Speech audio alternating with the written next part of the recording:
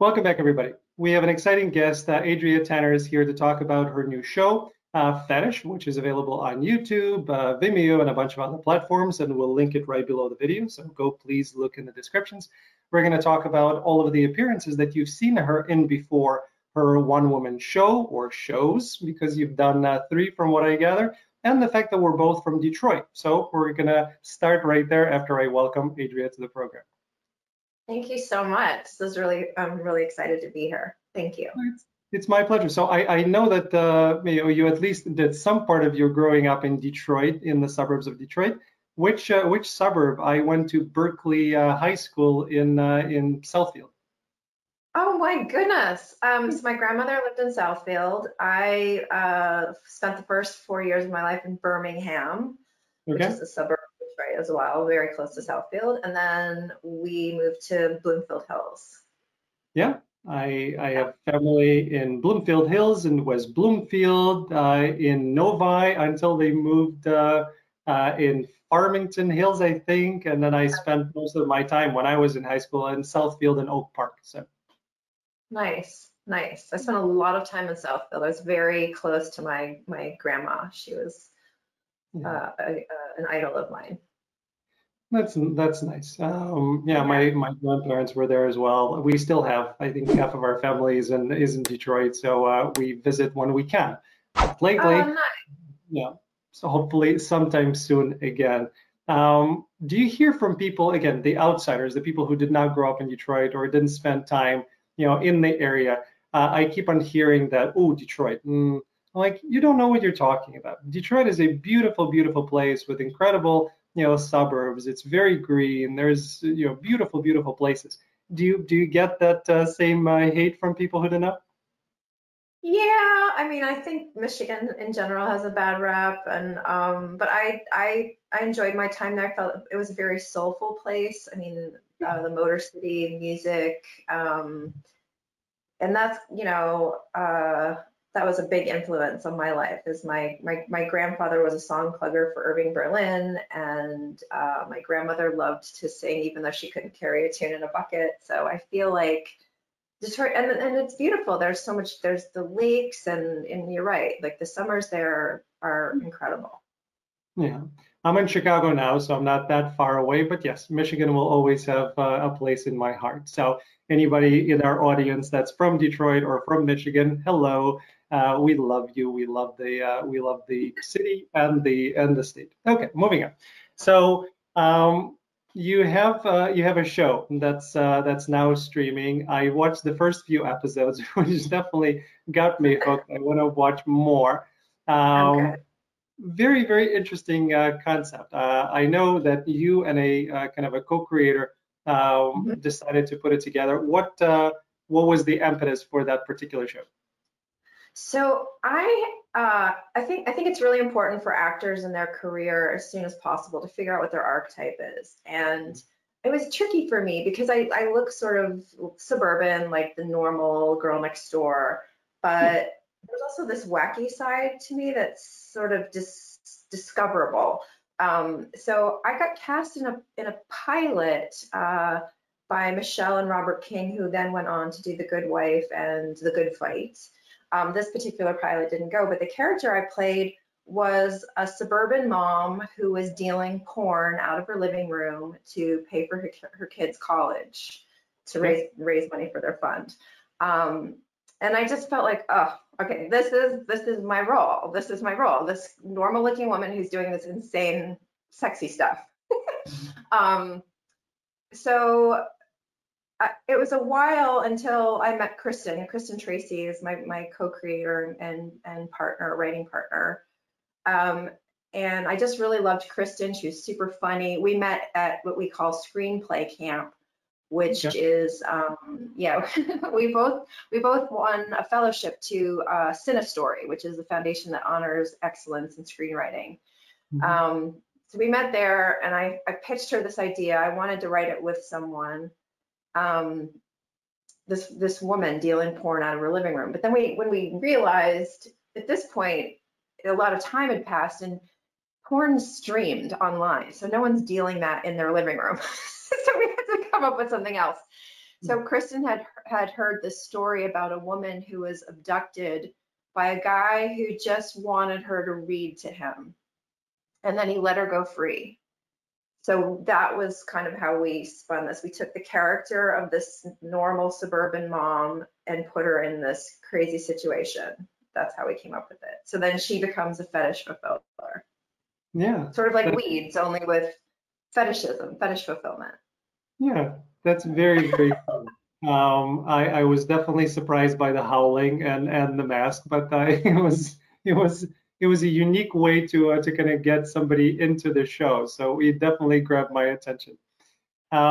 Very cool. And I know that again, how many episodes are out already? Because I know I've watched 2, and I thought a few more were available. There's 6 total, and we just dropped the 6th one. So if someone wants to binge, the season 1 is dropped, so you can do that. Nice. And is there a season 2 forthcoming? Well, I hope so. I don't know what's going to happen, with COVID and shooting, and just not sure how that's going to go. Understood. We're hoping that someone will love it enough to want to invest and make a season 2 with us. Sure. Because it was something that we produced ourselves. Yeah. And how was the reception to it so far, from the people who have watched it? I know I enjoyed it. I think people really like it. I think people think it's really weird. We thought that the story was very aimed at women, this sort of normal, like I said, suburban mom. Yeah. But the viewership has been mostly men, so that's really interesting. That might affect how we write season 2. But yeah, I mean, I think people think it's good. I think it's funny. It's not like doing live theater where you're standing on stage and you get the immediate response. But it's huge on Facebook for whatever reason. People are watching it there. Yeah, and I think it's really exciting, with this kind of thing. It's not television, so it's not aired and then it's gone. It's out there, so it can build and grow. And so I feel like we're just starting out, even though all the episodes have dropped. I feel like it's just beginning. I think so too. Yeah, because again, there's 5,000 hours of video dropped on YouTube every minute. So it takes a little bit of time to find the right audience. I know that with my own show, so I certainly right. Yeah, certainly empathize. But I like it, and it's unique. What I found is that there were times when I was laughing. There were times when I was trying to figure out, okay, was that out of no, that was in sequence. So there were times that made me think as an audience member. There were times that were just unexpected. So it has a lot of great elements which I enjoyed. Thank you. Thanks for watching. You're very welcome. And who was directing? Were you directing it as well? I was directing it as well. Yeah. That's difficult to be in something and to direct yourself. I'm not the biggest fan of it, actually. I feel like I learn a lot as a director and am able to do a better job from looking at things from the outside. When I was in college, we did a production of Three Sisters, and we had 2 sets of sisters, which was really valuable, I thought. I know a lot of actors don't like to watch someone else, do a role that they're going to do, but I feel like I have my own stamp on it. I know what I'm going to do, and I learn a lot from watching from the outside. So that was challenging. I had a monitor. I had people around me that I trusted. Kristen, my partner, was there, so that was great. I feel like, I feel like I did a good job. I feel like I understood the story. Kristen and I understood the story better than somebody else who was going to come in and who would come in and direct it. So, it's not easy, but I think it was good. I think I'm glad I did that. Yeah, and that's where I was going with this question, because it's not a easy thing to do, because we as actors, we have a certain feeling of, did we get it correctly? Does it feel right? And then somebody looking through a monitor or from an outside has a completely different perspective.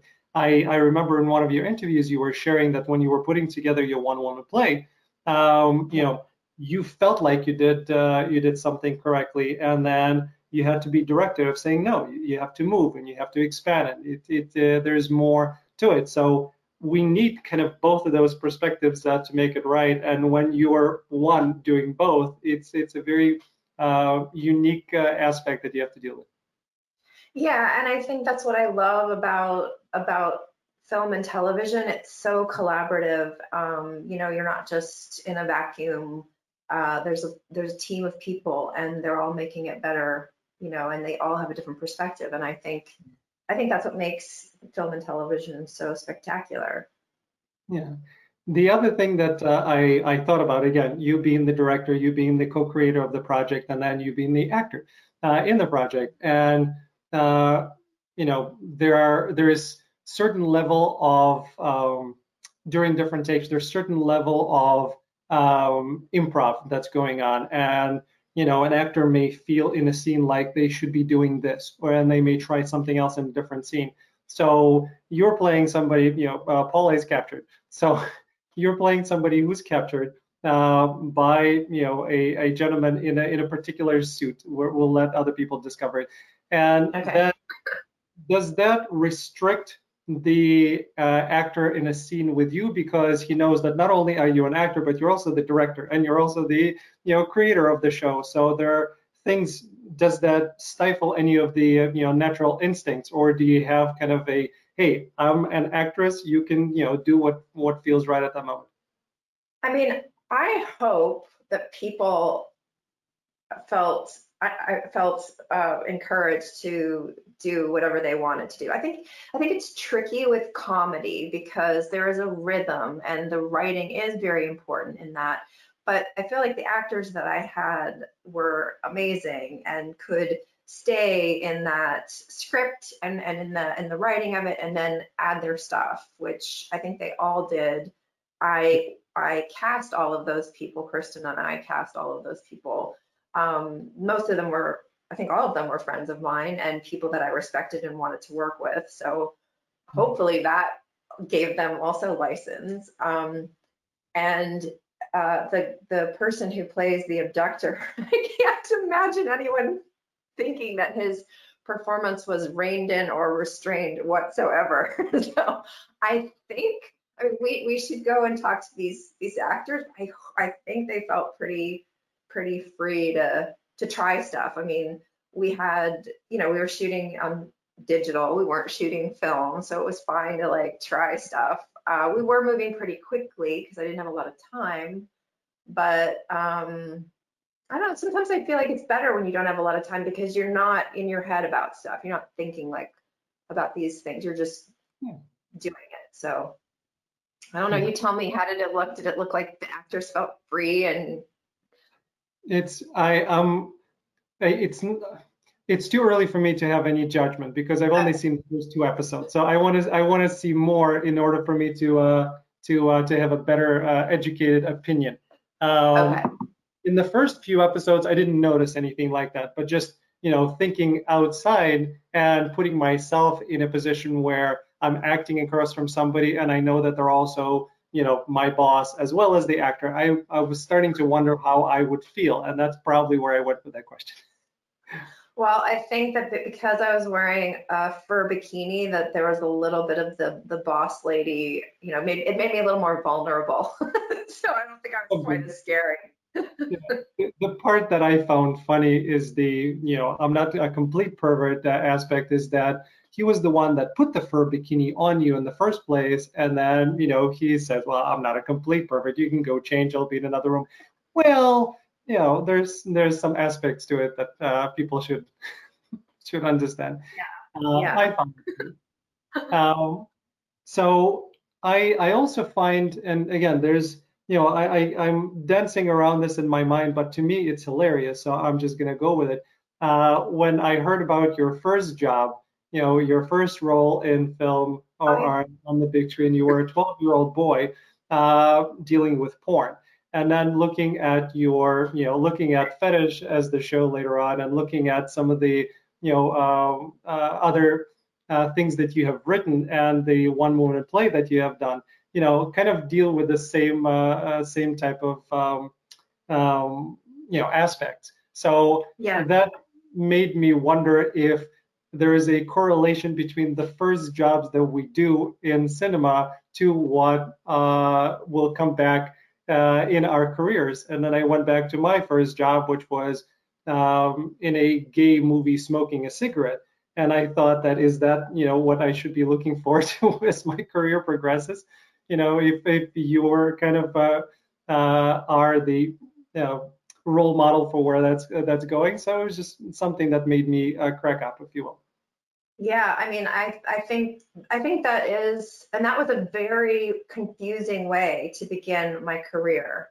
Yeah. To have my first role to be a 12-year-old boy. My agents then started to submit me for these Bull Dyke lesbian roles, and I just thought, oh, I guess this is what I'm, I mean, okay.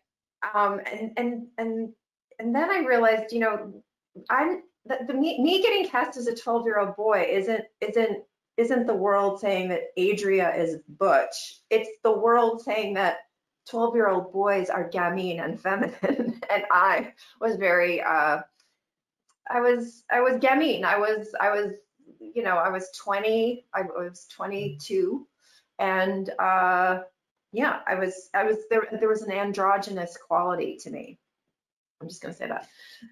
So yeah, that was a confusing way to begin. And I think that the role that then finally spun me out of that was I got cast as Diane Keaton's. No, I auditioned to play Diane Keaton's daughter in The First Wives Club and got very close to playing that part. And they decided that I wasn't butch enough because the girl was supposed to be a lesbian. They wanted her to be a little butchy.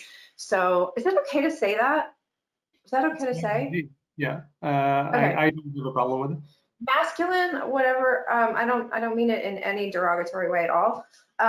So they decided that I wasn't right for that part. I didn't come off that way I didn't come off masculine enough. And so instead they cast me as Diane Keaton as a young person. So I played her. And so then I feel like I kind of got to go back to playing women, which is really more I think, me. So, but I do think that that getting cast as a 12-year-old boy, so I was cast as a 12-year-old boy. And when you watch the movie, you are supposed to think I'm a 12-year-old boy, but you're also supposed to think, oh, there's something off about this 12-year, or weird, or there's some strange thing. And the reason that Hal Hartley cast me in that part, so the scene is a 12-year-old boy talking to this gentleman who has amnesia, and he is a big porn producer, but he doesn't remember that. And he's wandering around with this porn magazine in his pocket, and he hands it to me. So, and we're sitting there talking about the women in the porn magazine, the naked women, and Hal felt like if my feminist friends see this movie and this scene and see these two guys talking about naked women, they're going to think I'm a jerk.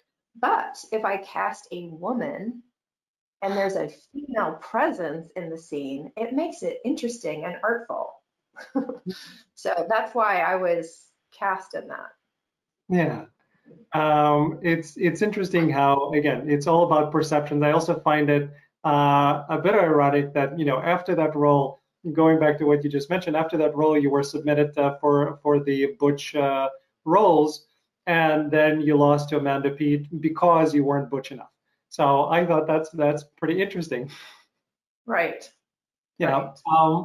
I know you've mentioned that again during the shoot of the First Wives Club, you didn't have a chance to interact with Diane, which I'm not sure if that would have been easy or very difficult when you're trying to play a younger version of her. But did you ever hear from her of what she thought of your performance? I have run into her a couple times and said hello, and she's very sweet. I I don't know if those women in the First Wives Club were really fond of the idea of these, like I don't, I don't. She didn't compliment my performance, but I feel like what is she? I mean, like that's a tough thing. I'm Yeah. playing her because I'm playing her younger, so. Yeah. Well, as long as Just again, her voice, they dubbed her voice over mine, so. I'm sorry, they dubbed It her was voice over her yours. voice. Yeah, so it was our performance, and then they put those actresses' voices. They dubbed in their voices so that the voices would sound the same. Interesting. Well, listen, I've watched that movie many times. I haven't watched it for a little bit, so I'm definitely going back and rewatching it, and I'll make my own conclusions. But the fact that I didn't, uh, in a way, notice anything that was off, I think that's all that we probably need to say is that if it felt right, then it was right. So, and I never thought about it, so it was great to learn that you were, the young Diane Keaton in that movie. Um, and you've done a ton of roles. You've done a lot of commercials. I want to come back to all of that, but as I was Yeah. scrolling through your IMDb profile, one of my favorite movies popped up, and I wanted to talk to you about your experience on it. You had a very memorable little role in You Don't Mess with the Zohan, which I thoroughly enjoyed and have watched, I don't know, at least 20 times, I think, since it came out. Aw, And I remember your scene really well. thank you. Thank you. That How did was that, so fun. yeah, Adam how did that come Sandler, about?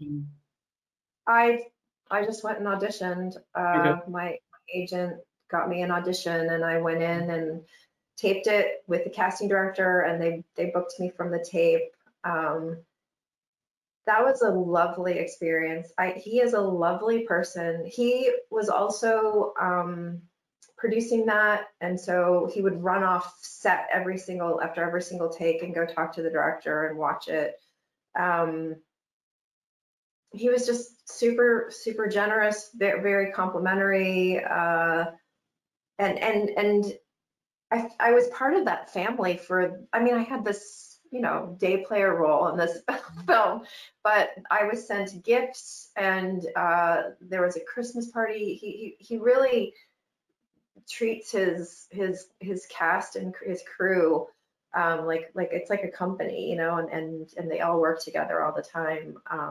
So I was included in that for a year, and that was super nice.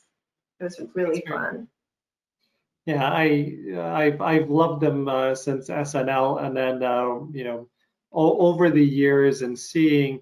When I go to the movies, there are a few things that I would be looking for. I would be looking for either a story that takes me away into another world, like Avatar. Avatar, kind of you're in that world, and it's an incredible experience, and you want to be that. Or I want to be in an environment where I am seeing the people on screen have fun, just genuinely enjoy being around each other and have fun. And in most of Adam Sandler's films, that's the feeling. And I could care less whether this is an Oscar, worthy type of performance. It's just fun. It's a group of Yeah. guys getting together to have fun, and I come out of there feeling great, and I enjoy the experience. So I will always love it.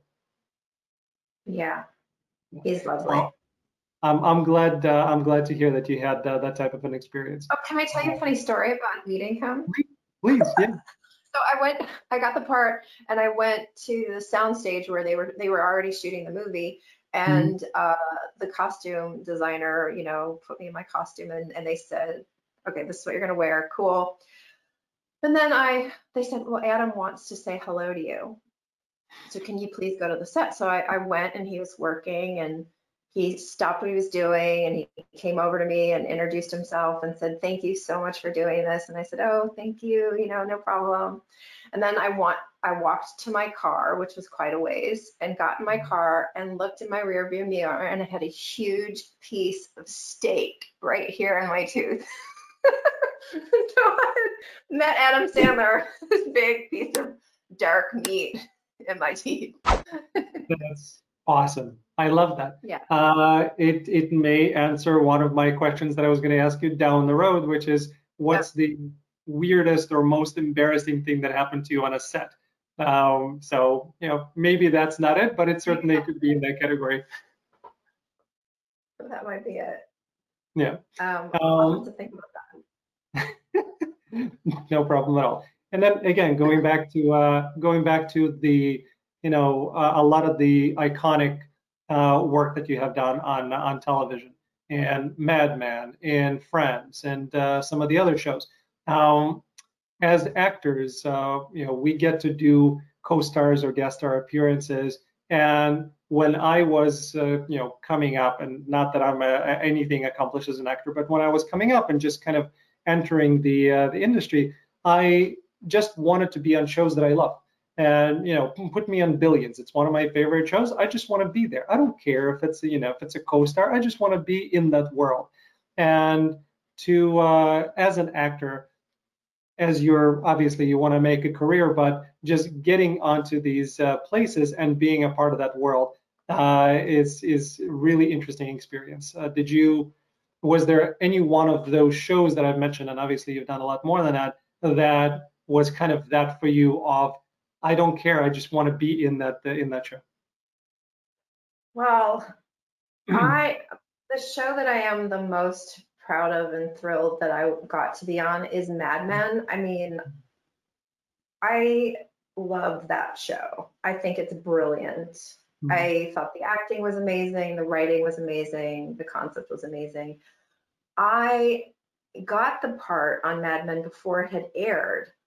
So I didn't know that I was gonna like it so much. So I just feel like that was just an incredible gift. Laura Schiff is the casting director, Laura Schiff and Carrie Audino. Mm-hmm. And they brought me in knowing that they wanted to establish this group of friends for Betty and I'm forgetting John Hamm's character's name. Oh, anyway, John Hamm. Doesn't come to me. Yeah. So they wanted a group of actors that would be willing to do a sort of smaller part in this beginning, but then come back. So it just was great. That's my. I mean, I don't know. There's so many things. I hate to play favorites. I mean, I'm grateful for everything I did. I really loved being on Greek. That was so fun. I mean, anytime that you get to do several episodes of something and develop a character, it's just a gift. It's a real gift, and I was lucky that I got to do that on Greek as well. So, yeah. Did Mad Men start out as a guest star, or did you know that you were going to do? I think you did 3 episodes, if I'm not mistaken. Did they tell you you're going to do more than one? They said that this would most likely, and they were, I mean, they were saying that because they were trying to get people to do, this part that wasn't, a big part. It was a smaller role, but they were trying to get good actors to do this because with the promise or it wasn't a promise. It was with the hope that I would get to come back, and I did. So I'm happy. Absolutely. Yeah. And then I know, again, you're a writer and you're a director. And I know that at some point you kind of started writing for yourself. Did you start doing that because the industry kind of put you into a certain type and you didn't feel like you were getting the roles that you wanted to play? Or was it there was just not enough of it? What was the impetus for your writing? Yeah, the type was I'm a woman, and there just isn't as many roles. I think that's shifting, but that was what the impetus was, is, oh, I'm not going to get to do this very much or as much as I want to. So I want to do it more. And so I started to do stand-up because I could get up any night of the week on stage and tell a joke and have people laugh at me. And there is nothing better than that. Nothing. It's also, there's nothing more terrifying except for doing a striptease in front of a live audience. That's also extremely terrifying. So I've done these two things that scare the crap out of me, and now I feel like I can take on the world. But yeah, so that was why I started to do stand up, and then my stand up was never like, it was never boom, boom, like I wasn't, it was more cerebral and more, I definitely got laughs, but it was like talking about life and thoughtful things. So it naturally progressed into this one woman show that became about being single in LA and finding pole dancing and finding myself through that movement, which was pretty amazing. Yeah, and I've heard you talk about it before, and that again, the whole idea of pole dancing and striptease is not really to do it for a man; it's to do it for yourself. It's to realize how powerful and beautiful you are as a human being and as a woman. So, was that part, aside from the writing and the shows and everything else, how did you get to that alone, where you figured out that this is something that I needed to do in order to fall in love with myself or in order to grow as a woman? So when I was young, I saw a documentary about a family, and the parents in the family were developmentally disabled, and the children were normal. And I know you're like, how does this relate to pole dancing? So that is a common occurrence. Developmental disabilities are not hereditary. They're usually caused by complication in the birth. So that's often what happens, is that a developmentally disabled couple or woman will have a normal intelligence IQ child. The thing that was so interesting about this documentary was that the children were very behind their most kids their age, because they weren't being read to, they weren't being asked inciting questions, that their parents just didn't have that capacity. But at the same time, they were also super and eerily advanced for their age, because they were so much more capable than their parents were. So they were taking on very adult tasks at a very young age, and that fascinated me. When I moved to LA, I decided I wanted to learn how to write screenplays so I could write myself something. And I remembered back to this documentary, and I decided I was going to write a story about a woman who's the daughter of a developmentally disabled woman. And it would be, I thought in my head it was going to be this sweet family drama where, like, maybe coming of age, she, like, been taking care of her parents but has to go off into the world. But when I did the research about this, I discovered that children of developmentally disabled parents are more likely to work in the sex industry because they're never taught the boundaries around their sexuality. Now, I think that this might have shifted since I wrote this script, because there's a lot of systems in place to protect those children now that there didn't used to be. But that became, so then my story became about a stripper. And I decided I needed to learn how to pole dance in order to play this part. And at the time, and still now, Sheila Kelley had started. Sheila Kelley is married to Richard Schiff. She's also an actress. She had done a movie called Dancing at the Blue Iguana, where she played a stripper and she taught herself to pole dance. And then all of her famous friends, Allison Janney, Amy Peets, all these people wanted to learn how to do it. So she started teaching it in her guest house at her house, which is where I started, is in her backyard. So so I was learning that movement to play this part, but it completely changed my life and me. And I felt like I found myself. It was great. Growing up in Michigan, things are a little conservative and a little prudy. And I was always, I was encouraged to cover myself and, not be sexy.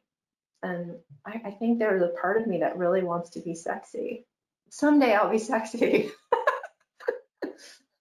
It's, You don't have to comment. I think it's again. I'll come back. I'll come back to what you were saying in a second. But in terms of Midwest, I always find it fascinating that because we have such a short summer. I'm in Chicago, so you're going from summer to almost winter very quickly. You have people in bikinis for about 3 months period, and everybody thinks it's absolutely fine because it is. And then as soon as it happens, if you're wearing something that's skimpier and everybody already is back into their kind of warmer dress, they're looking at you funny. And I always want to ask them, just a week ago when it was 80 degrees outside, all of us were wearing much less. Why is this a problem for you now? I don't know. It's Yeah. it's kind of a mental thing that it's okay and this is not okay. We kind of put things in buckets and don't know how to work between them. But Yeah. um, the know thyself, right? As an actor and as a human being, the discovery of who we really are, what is it about ourselves, and uncovering the areas that we don't want to dive into and really actually discovering them allows us to not only have access to all of our emotional selves, but to really become a better and a stronger human being. So the fact that you did that and you overcame, I'm sure you know, certain Here. notions, I think is very empowering. And having done that, knowing that in your one woman show at the very end, you're doing a striptease. I think that's a very empowering part, and it shows just how far you've come in your growth and self-love. I think that's a very, very important part to hold on to. Thank you. Yeah, Thank you. yeah. It's really, really cool. By the way, Richard Schiff is one of my favorite actors. West Wing is my favorite drama all times. So I've had a couple of people from West Wing on. I haven't talked to the regulars yet, but it's a show that will always have a piece of my heart. That was a great show. It's such an important show. That's like, yeah, why I want to be an actor, that kind of show. Yeah, and a lot of people went into politics after watching that show. I'm not sure where those people are right now, but that's a whole different conversation. Right. Yeah.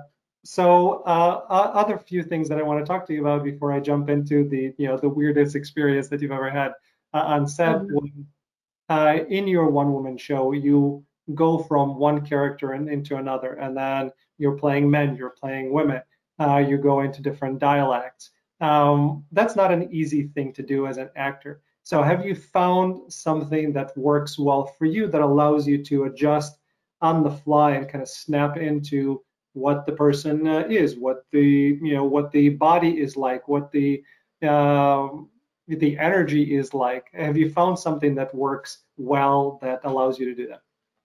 Yeah, I mean, I think it's all of those things. It's like a feeling, mostly, I'm terrible.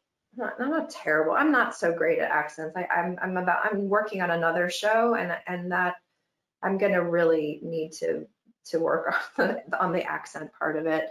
But yeah, like the body, the stance, the where the weight is in that character, what that character's thinking and doing, what that character sounds like.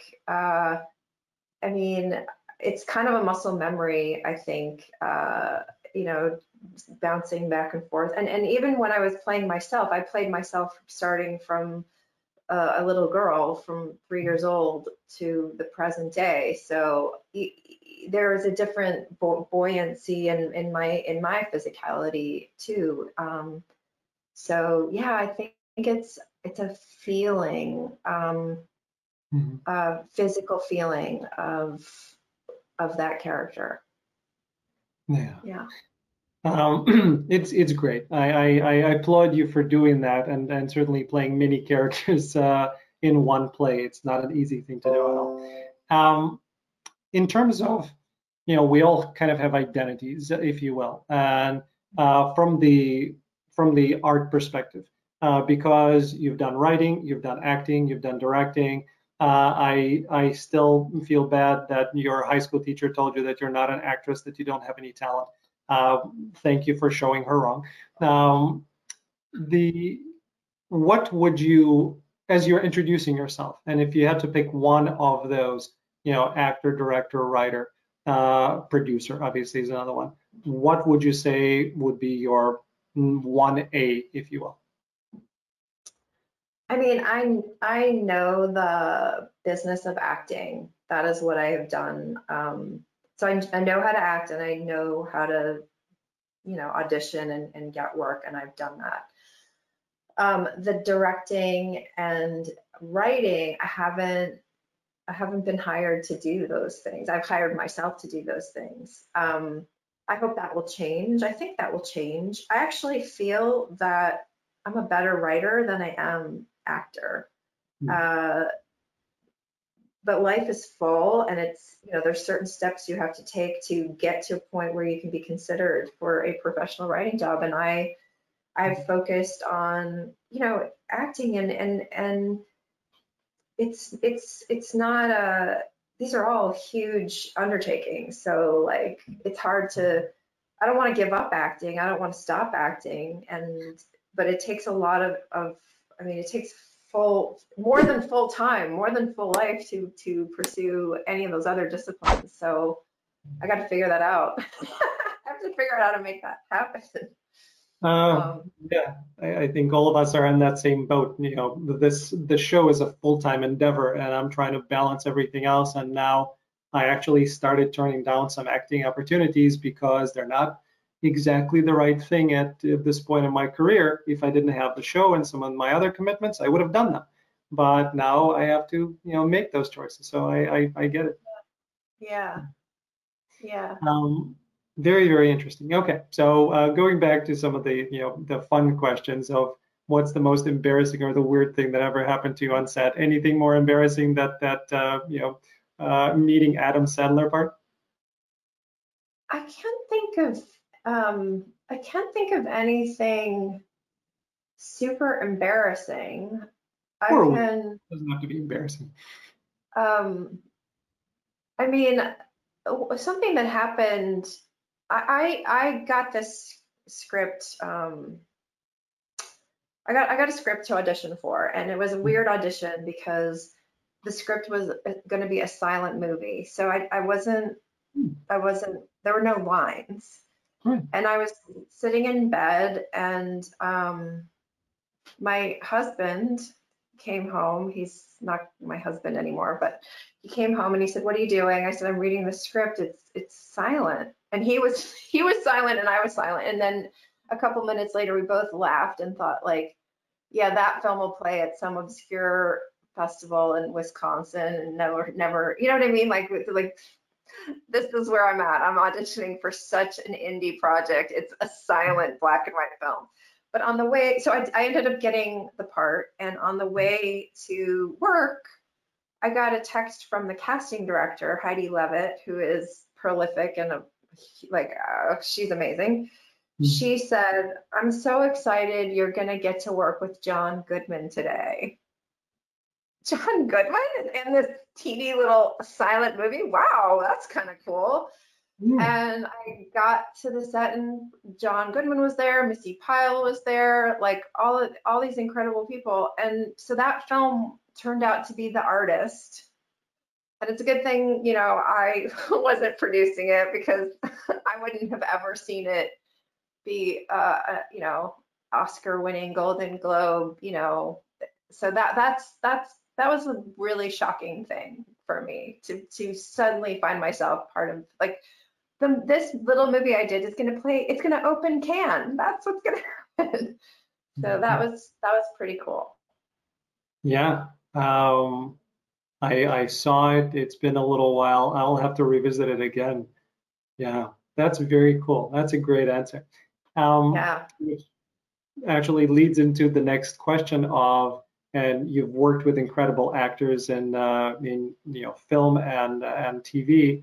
But from a pure acting perspective, is there one that kind of just stood out or blew you away of saying, oh, okay? Like an actor who blew me Yeah. away?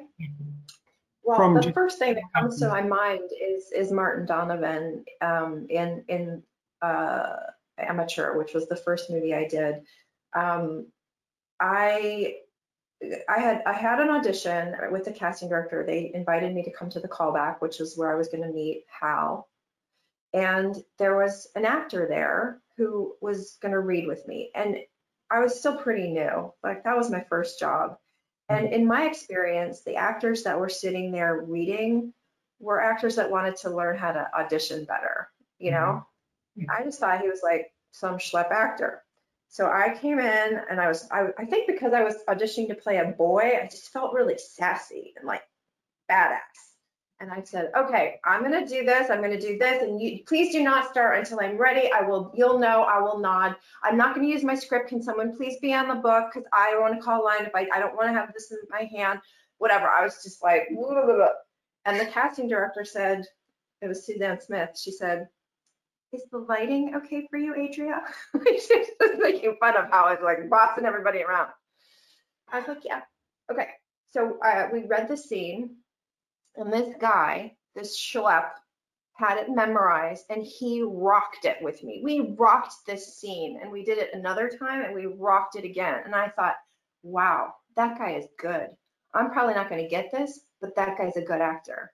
And I walked out. I got the part and then I realized that was Martin Donovan reading with me, that schlep actor. That's why he had it memorized, because he's going to play the part. That's how. It was a chemistry read as well. That I went to an audition and read with Martin Donovan and didn't know who he was. Yeah, you didn't know you were going to be doing a chemistry read, right? Thankfully, they didn't tell you. You wouldn't have been as sassy as you at that time. That's very cool. All right, last question for you. Okay. You had a chance to go back to, right around that time as you were starting out in acting and tell yourself one bit of acting advice from your vantage point right now, what would that be?